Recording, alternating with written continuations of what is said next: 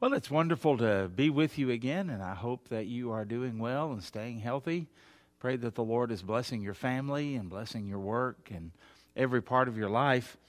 This time that we live in is certainly an opportunity to witness for the Lord. I think that you can see, you don't have to go very far, but just watch some of your neighbors and listen to them talk. Or go on social media, well, maybe, and watch the news and things that are going on.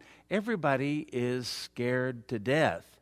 And I thought by this point things would be kind of lightening up, and as we opened up, things would get better.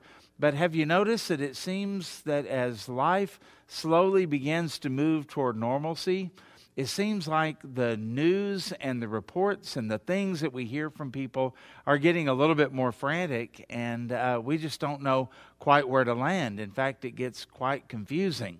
So it always helps me, and I know it'll help you as well, to settle in on God's Word. And we've been looking in this 74th Psalm, another psalm of a guy named Asaph, who was living during the time after Jerusalem had been invaded, and after the brightest and best of their people had been taken captive to Babylon. And the only ones that are left are people that were too old to do much work. They were the poor. They didn't have many resources.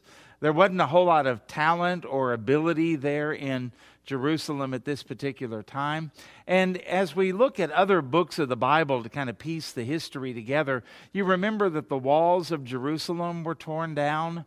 And that meant then that anybody from outside could come in anytime that they wanted, and they certainly did so. There were some, we might call them terrorist groups back then, that would come in and out, and they would raid. And about the time the people in Jerusalem started doing better and feeling a little better about things, then some of these terrorist bands would come in and loot and raid and all of that kind of stuff that would go on. So it's a distressing time. And where do you go for peace? Where do you go for hope? Where do you go for solace? Well, if you were living in those days when, Asaph did in Jerusalem, you'd want to go to the temple, wouldn't you? And sometimes it probably would do you some good on a quiet, peaceful morning. Maybe you're in the hills just outside of Jerusalem, to look down upon that city, that holy city. And there were times that city seemed tranquil and peaceful, and there was just, something special about all of that. And then there was the temple. There was the temple, that place of worship, that place that was one of the wonders of the ancient world. And it just made your heart feel good and feel better about things. But not in Asaph's time. For in Asaph's time, you don't get a picture of peace and tranquility. In fact, the temple's not even there. It's been raided, looted, the treasure's taken out of it, and it's been burned down. And people are just left there to go, where is God? Why has He abandoned us? And that's kind of the beginning of this psalm, isn't it? And as we move on down through this and we think about all of the things that people were experiencing, Asaph comes down here to the very end of this psalm, and we'll just look at the last few verses. And let's read them. And Asaph says in verse 21 through 23, just those verses, "Oh, do not let the oppressed return ashamed. Let the poor and the needy praise your name. Arise, O Lord, plead your own cause, and remember how the foolish man reproaches you daily. Do not forget the voice of your enemies. The tumult of those who rise up against you increases continually." Let's just be honest. He's not ending the psalm here on and we lived happily ever after and all is well. He's still waiting for that. In fact, you remember that according to the prophecy of Jeremiah and according to history, this exile lasted 70 years. It's 586 BC when Nebuchadnezzar invades Jerusalem and Judah and takes the people captive there and destroys the temple. It's going to be 70 years before anything is resolved out of all of this. And the time that Asaph writes this, it hasn't happened yet, and it's not going to happen for a long time. This is something that when Asaph tries to wrap his thoughts around all of this, it's almost like it doesn't make sense. Now, we can look back and we can have the privilege of reading the Bible, all of the prophets and all of the stories, and we know about all of the people, how many times they trampled on the covenant now that they desperately want God to keep. But for all of those years before, they trampled all over it. They didn't really care. And then now when things are happening where they reap what they have sown, all of a sudden they care. All of a sudden it seems like God doesn't care. Do you think we ever do that? I think our culture is very, very bad about doing that, because we can live in a culture and in a land where God has blessed us. Even our founding documents in the United States, they mention God and mention creation and mention providence and those kind of things. But yet we tend, and we always have done this, maybe more now than in previous times, but it's always been a problem. We kind of drift and we sort of forget about God until there's some type of a national tragedy. Let there be a famine, let there be a drought, let there be a natural disaster, let there be a war, let there be something like that, a plague or something that comes. And throughout our history, we've had these times of turning to God. In fact, that's one of the things that is so impressive about the Pilgrims and the first Thanksgiving. They didn't just turn to God because they were starving to death. They turned to God to give thanks when things were going well. We could learn from that example, couldn't we? But throughout the history of our nation, and even recently, after 9/11, when 3,000 plus of our citizens were killed, and we're bewildered and we're not sure what the future holds. We don't know what other attacks are planned. We don't know anything like that. What do we do? Well, the week after 9/11, virtually every church in America was full. 2 weeks later, it was pretty much back to normal. Why? Because whenever something happens that shakes us up, that kind of messes up our world and what we're doing, we sure want God to remember His promises. And I think we can learn from Psalm 74 that maybe during those in-between times when there's not a crisis, when times are good, maybe we need to remember our covenant to God and our relationship to God. Well, that's what Israel did over and over and over and over and over again. And they ignored the warnings of the prophets. They even persecuted and killed the prophets during that time. And there were people that were false prophets that were saying all is well and everything's going to be great and we're going to come through this. And then devastation came. And when this devastation comes, they're not entirely sure how long it's going to last. Now, I know they probably should know, but keep in mind, they don't have a pocket Old Testament that they can carry around. They don't have a copy of God's Word in their home, most likely. Only the very rich could afford that. And so they would have to go to a place of worship, and those places have been destroyed. Synagogue worship really doesn't start until they're in Babylon. And so where would they find a copy of the Word of God? Where would they find a scroll of Jeremiah where they could read it? And they may not have had that. It may not have been available to them at this time. So they're left to wonder. And so Asaph, as he finishes this psalm, it is a plea for God to do something. Now, in those verses that we read, I don't know if you paid attention while we were reading it, but there was something that jumped out at me. Okay, let's read this again. And notice in verse 21, "Oh, do not let the oppressed return ashamed." Okay, that's a request for God to do something. You can't do anything about that. I can't do anything about that. Asaph can't do anything about that. Only God can do that. That's a cry to Him. Okay, Captain Obvious there, right? But look at the next thing. "Let the poor and the needy praise your name." Okay, now that's something I can do.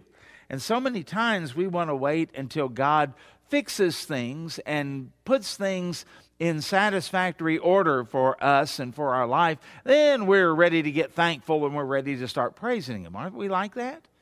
And yet Asaph is calling upon the poor to praise Him. Well, what do the poor have to praise God for? And let's keep in mind the reason that they're poor is probably because God has let up the hedge, taken up the hedge around Israel. He's let these invaders come in. They've even destroyed the temple without consequence. And what happens now? People are left impoverished because of something that God allowed to happen, something that the enemy did by the providence of God, and now they're supposed to praise Him? Let the needy praise you? When you talk about somebody who is poor, you're talking about somebody who doesn't have any resources of their own. When you're talking about somebody that is needy, they may have even had money or maybe some things that they could barter and trade. It's just that there was nothing available. It's kind of like back at the beginning of this pandemic, you remember? What was in short supply? Well, hand sanitizer was, Lysol and those kind of products. But something I never dreamed I would see a shortage of in my lifetime, and that was just toilet paper. And you could have walked into Walmart or Target or Sam's with $1 million in your pocket. But it wouldn't get you anything because there wasn't any toilet paper to be found. And that's what it means in this verse to be needy. The poor are the ones who don't have any money, and the needy are the ones who have these needs, but nothing's available. It's all been destroyed. It's all been burned up. There's no way to manufacture it. There's no way to get it. There's no way to raise it. And it's kind of like if the enemy would come in and they burn up all of the crops. And let's say that, around here we have a lot of wheat fields. And I know in Tuttle, when I lived there, the first week of June was always about the time that the wheat harvest would come in. Well, let's say a marauding band of the enemy came in and burned up all of the wheat. And let's say that they did it just before harvest. Now, you could go back out there on the second week of July and you could replant everything, but I'm not sure it would grow because that wheat is not made to really grow until fall or to be planted until fall, and it grows over the course of the winter. It's winter wheat. The second thing is, even if it would grow, how long is it going to take before you get a harvest? I don't care how well you plant it. I don't care how well you till the soil. You don't have anything yet. The harvest hasn't come in. Well, we don't know exactly what the situation is, but what if the enemy has come in and they've destroyed the food supply and people there are needy because no crops? They've all been destroyed. They've all been burned up. What if there are things that they need that they could purchase, but then the craftsman who made them has been taken off in exile to Babylon? There aren't any craftsmen to build furniture or to fix these kind of things. All kinds of things could come to our mind with all of this, and yet, what does Asaph say? Let the people in that condition praise you. In fact, as you read down through these verses, that is the only thing that anybody like you or like me could do. All the rest of it has to be done by God. So let's talk about these things and look at it like this. Number one, Asaph is praying, God, do what only you can do. Boy, that's not a bad prayer. That's not a bad thing to think about. So many times we are caught up in what we can do, and we talk about doing things for God. That's really kind of funny if you think about it. We serve a God who created the universe ex nihilo, out of nothing, and we think we are going to do something for Him that's going to enhance Him, enrich Him, that's going to add to Him. It's impossible. He's a God who is absolute. He has need of nothing. You say, well, then what's the point of anything that we do?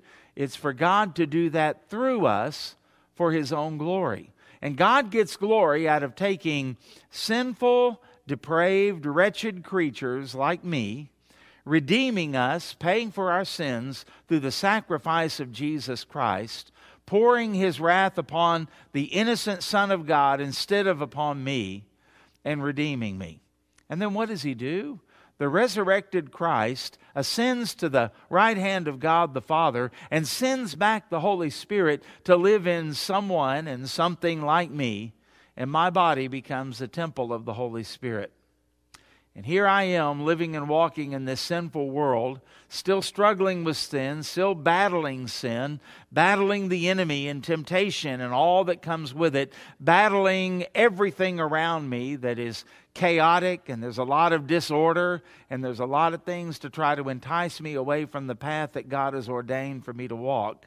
And so what does He allow me to do? To stand here doing what I'm doing right now.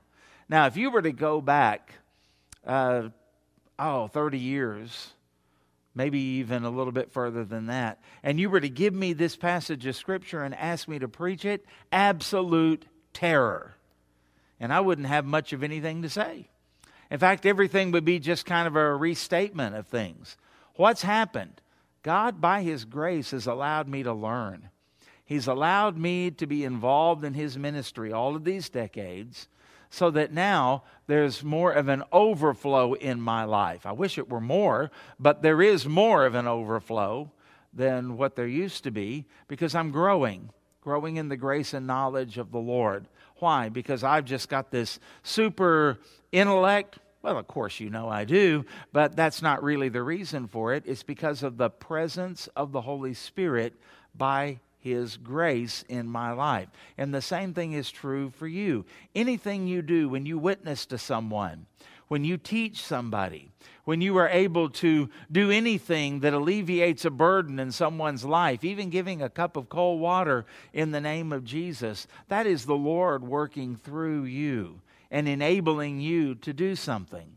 And so when we look at these verses and we think about the way it's supposed to be, we are supposed to ask God to do what only He can do. Because if it can be explained by you, your talent, your intellect, your personality or anything, it's probably not of God. Now, can God use those things? Of course He can. That's why He gave them to you. But He always calls upon us to surrender to Him, so that there is a supernatural element to everything that we do that is inexplicable by human resources. That's what God really wants to do. How do you lead somebody to faith in Christ?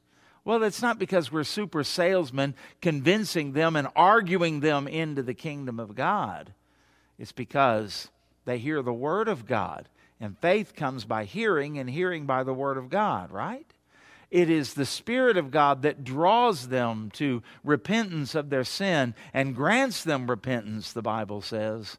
And then they put their faith in Jesus Christ and what He did on the cross for them, and believe that He was raised from the dead, and they surrender to Him as Lord. You don't do that. I don't do that. Only God can raise a dead sinner to life. Only God can change a heart. Only God can draw someone from darkness into light, from unbelief to faith. That's the work of God.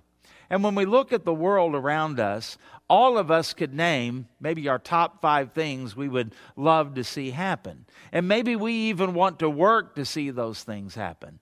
But the truth of the matter is, nothing's really going to change unless God does it. And so Asaph is coming to the end of himself.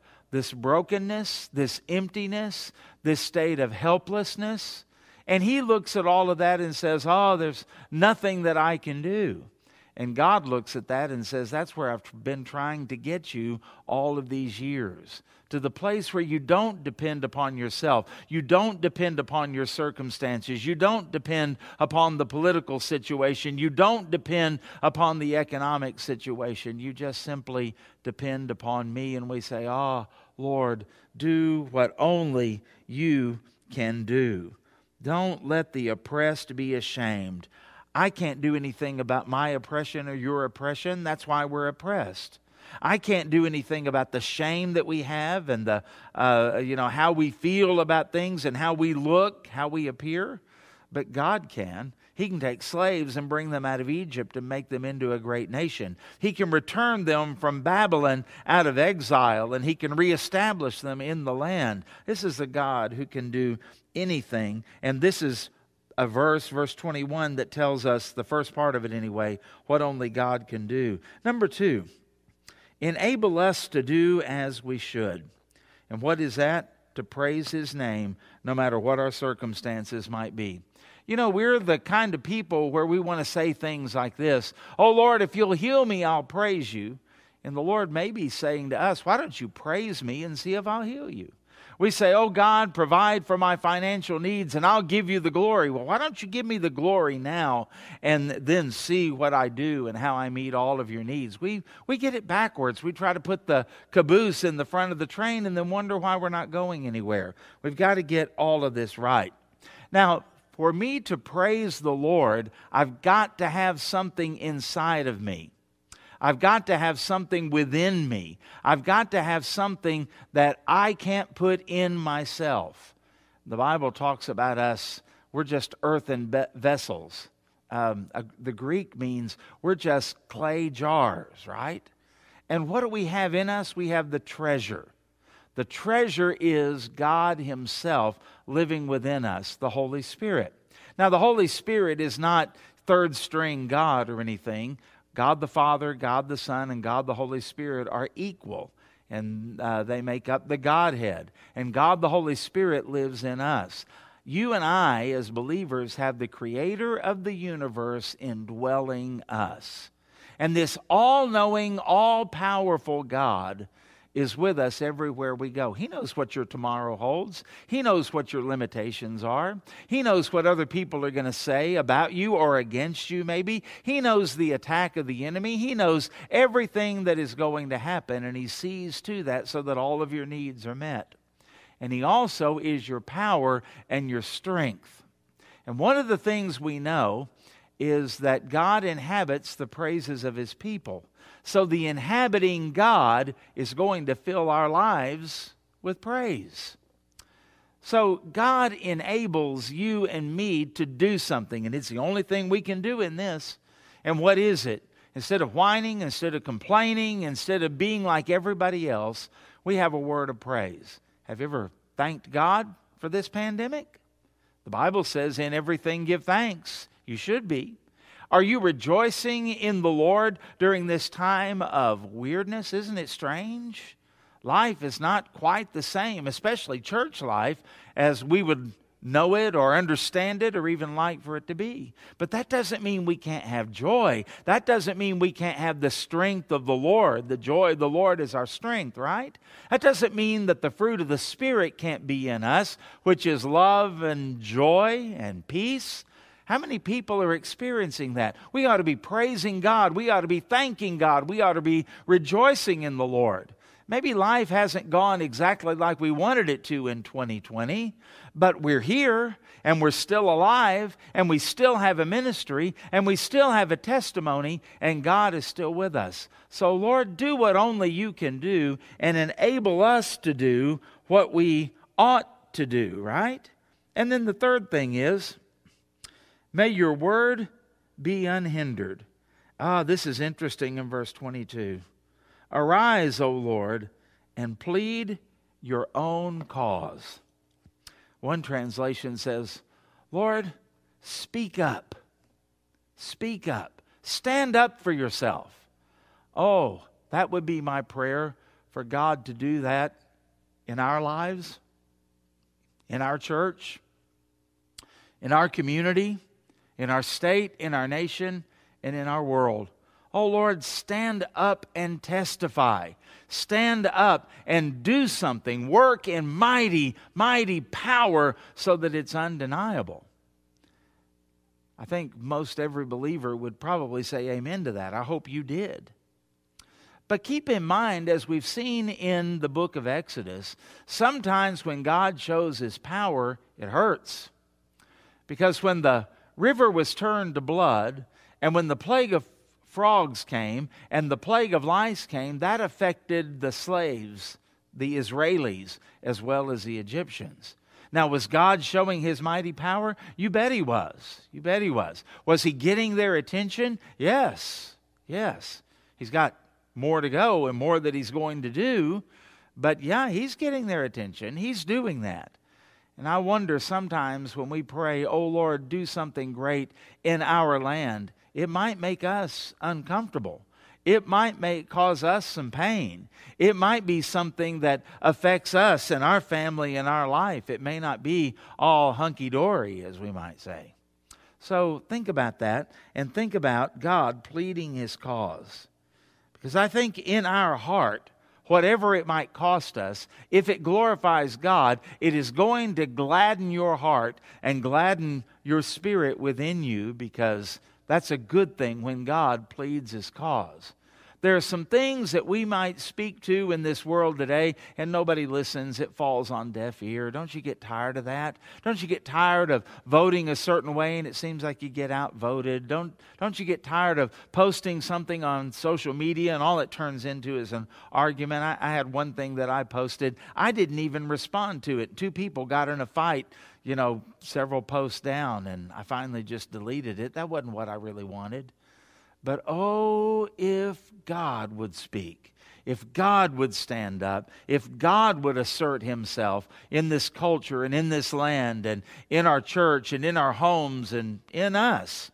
Oh God, plead your cause. Our iniquities testify against us, and the enemy accuses us, and it's so good to know that the Lord stands up and defends us as our advocate before the Father.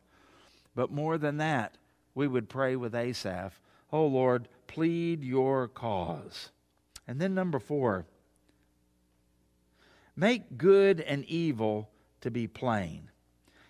Asaph says, remember how the foolish man, the wicked man, reproaches you daily. This is the ungodly, the Babylonians, in other words. Do not forget the voice of your enemies. Don't just overlook that, Lord. Pay attention to what they're saying. The tumult, that's a noisy, raucous type thing, of those who rise up against you. And look at the next word, it increases. That's bad, isn't it? We don't want evil to increase. But Asaph says it is. That's the way it looks to him. And then notice the next word, if you could make it bad by increasing, you can make it even worse by saying it increases continually. Asaph is saying, we don't really seem to have a voice here. We don't really have any influence or any power. It seems like everything we say and everything we think about, we sing the psalms, we pray the prayers, and we recite the words. And the Babylonians are still running back and forth and setting up their pagan idols in the temple and all of those kind of things. Whatever it is that's happening, we're still enslaved. The people that are the brightest and best among us are still in Babylon. What all is going on here, Lord? It's confusing. It's confusing. Kind of like hearing from the Centers for Disease Control during this pandemic. It's kind of confusing. Well, here's the thing that I think Asaph is praying for. Don't let it be confusing in our lives. Let us be settled on what's good and bad, right and wrong. Make it so plain that even ignorant people like us can't miss it. Make it so plain that the enemy has to acknowledge it. Just make it plain. Make it clear. Make it to where we know where we ought to walk. We know what we ought to be doing. We know where we ought to go. We know what the promises of God are. We walk by faith instead of walking by sight. Make it plain. Don't forget all of these things that are around us. Make it clear and make it plain that there's a difference between them and between us, because we are indwelt by you and we follow you and we believe you and we are walking with you and you are living your life through all of us. Make it plain, not confusing. I think in our world today, there are a lot of people that are confused about Christianity. They're confused about God. They're confused about you. Because some of the things you said 10 years ago, you're strangely not saying them now. You've kind of changed your tune. You've changed your morals. You've changed your idea about things. Well, let me just remind you, God hasn't changed and His Word hasn't changed. And when we send out an unclear signal, how are they supposed to know what to believe? Because we're just like everybody else, drifting around. Paul said that one of the reasons that he has called people like me to do what I do is so that you could be no longer children tossed about by every wind and wave of doctrine. But see, the problem is, for some of you, I don't really have your ear, but the media does. And so you're just being slapped around all over the place. And I implore you, come back to God. Come back to the Word. Come back to what is true and stand on that firm foundation.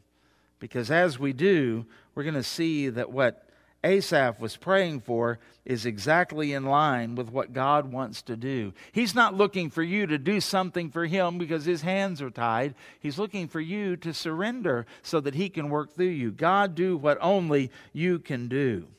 He's looking for a people that will so walk by faith that in spite of the way they feel and in spite of what other people say, that in the midst of the noise of all of the evil, the Lord might incline his ear to hear you giving him praise and glory and honor, even though you were poor and needy. He's looking for you to be a mouthpiece for him as he pleads his own cause, that his word would go forth unhindered. And we ought to pray for that, and that's what we ought to be ready for. And then he's looking for people who will live and walk in such a way that it makes good and evil, right and wrong plain in a morally confused and upside down world. Now there's an assignment. And here's the good news. God doesn't say, I sure hope you can get it done. God is the one who says, you surrender to me and to my lordship, and I will do this through you for your glory, and then your life is going to count. Then you will hear him say at the end of your life, good, well done, good and faithful servant. Then your life will leave clear footprints when you exit earth's stage to go to heaven, to your eternal home. And it's then that you will have maximum impact and be rewarded at the judgment seat of Christ. And when you look at all of that, why are you going to lay all those crowns at his feet? Because you're going to go back to point one. Oh, Lord Jesus, I didn't do this. You did it, and you did it through me, and you deserve the glory. So I hope that challenged you. I hope it encourages you, and hope that it also corrects you where that needs to happen. And may you live for the glory of God during these dark, desperate, and confusing times. May God use you to be a voice of clarity because he is speaking through you. God bless you, and thank you so much.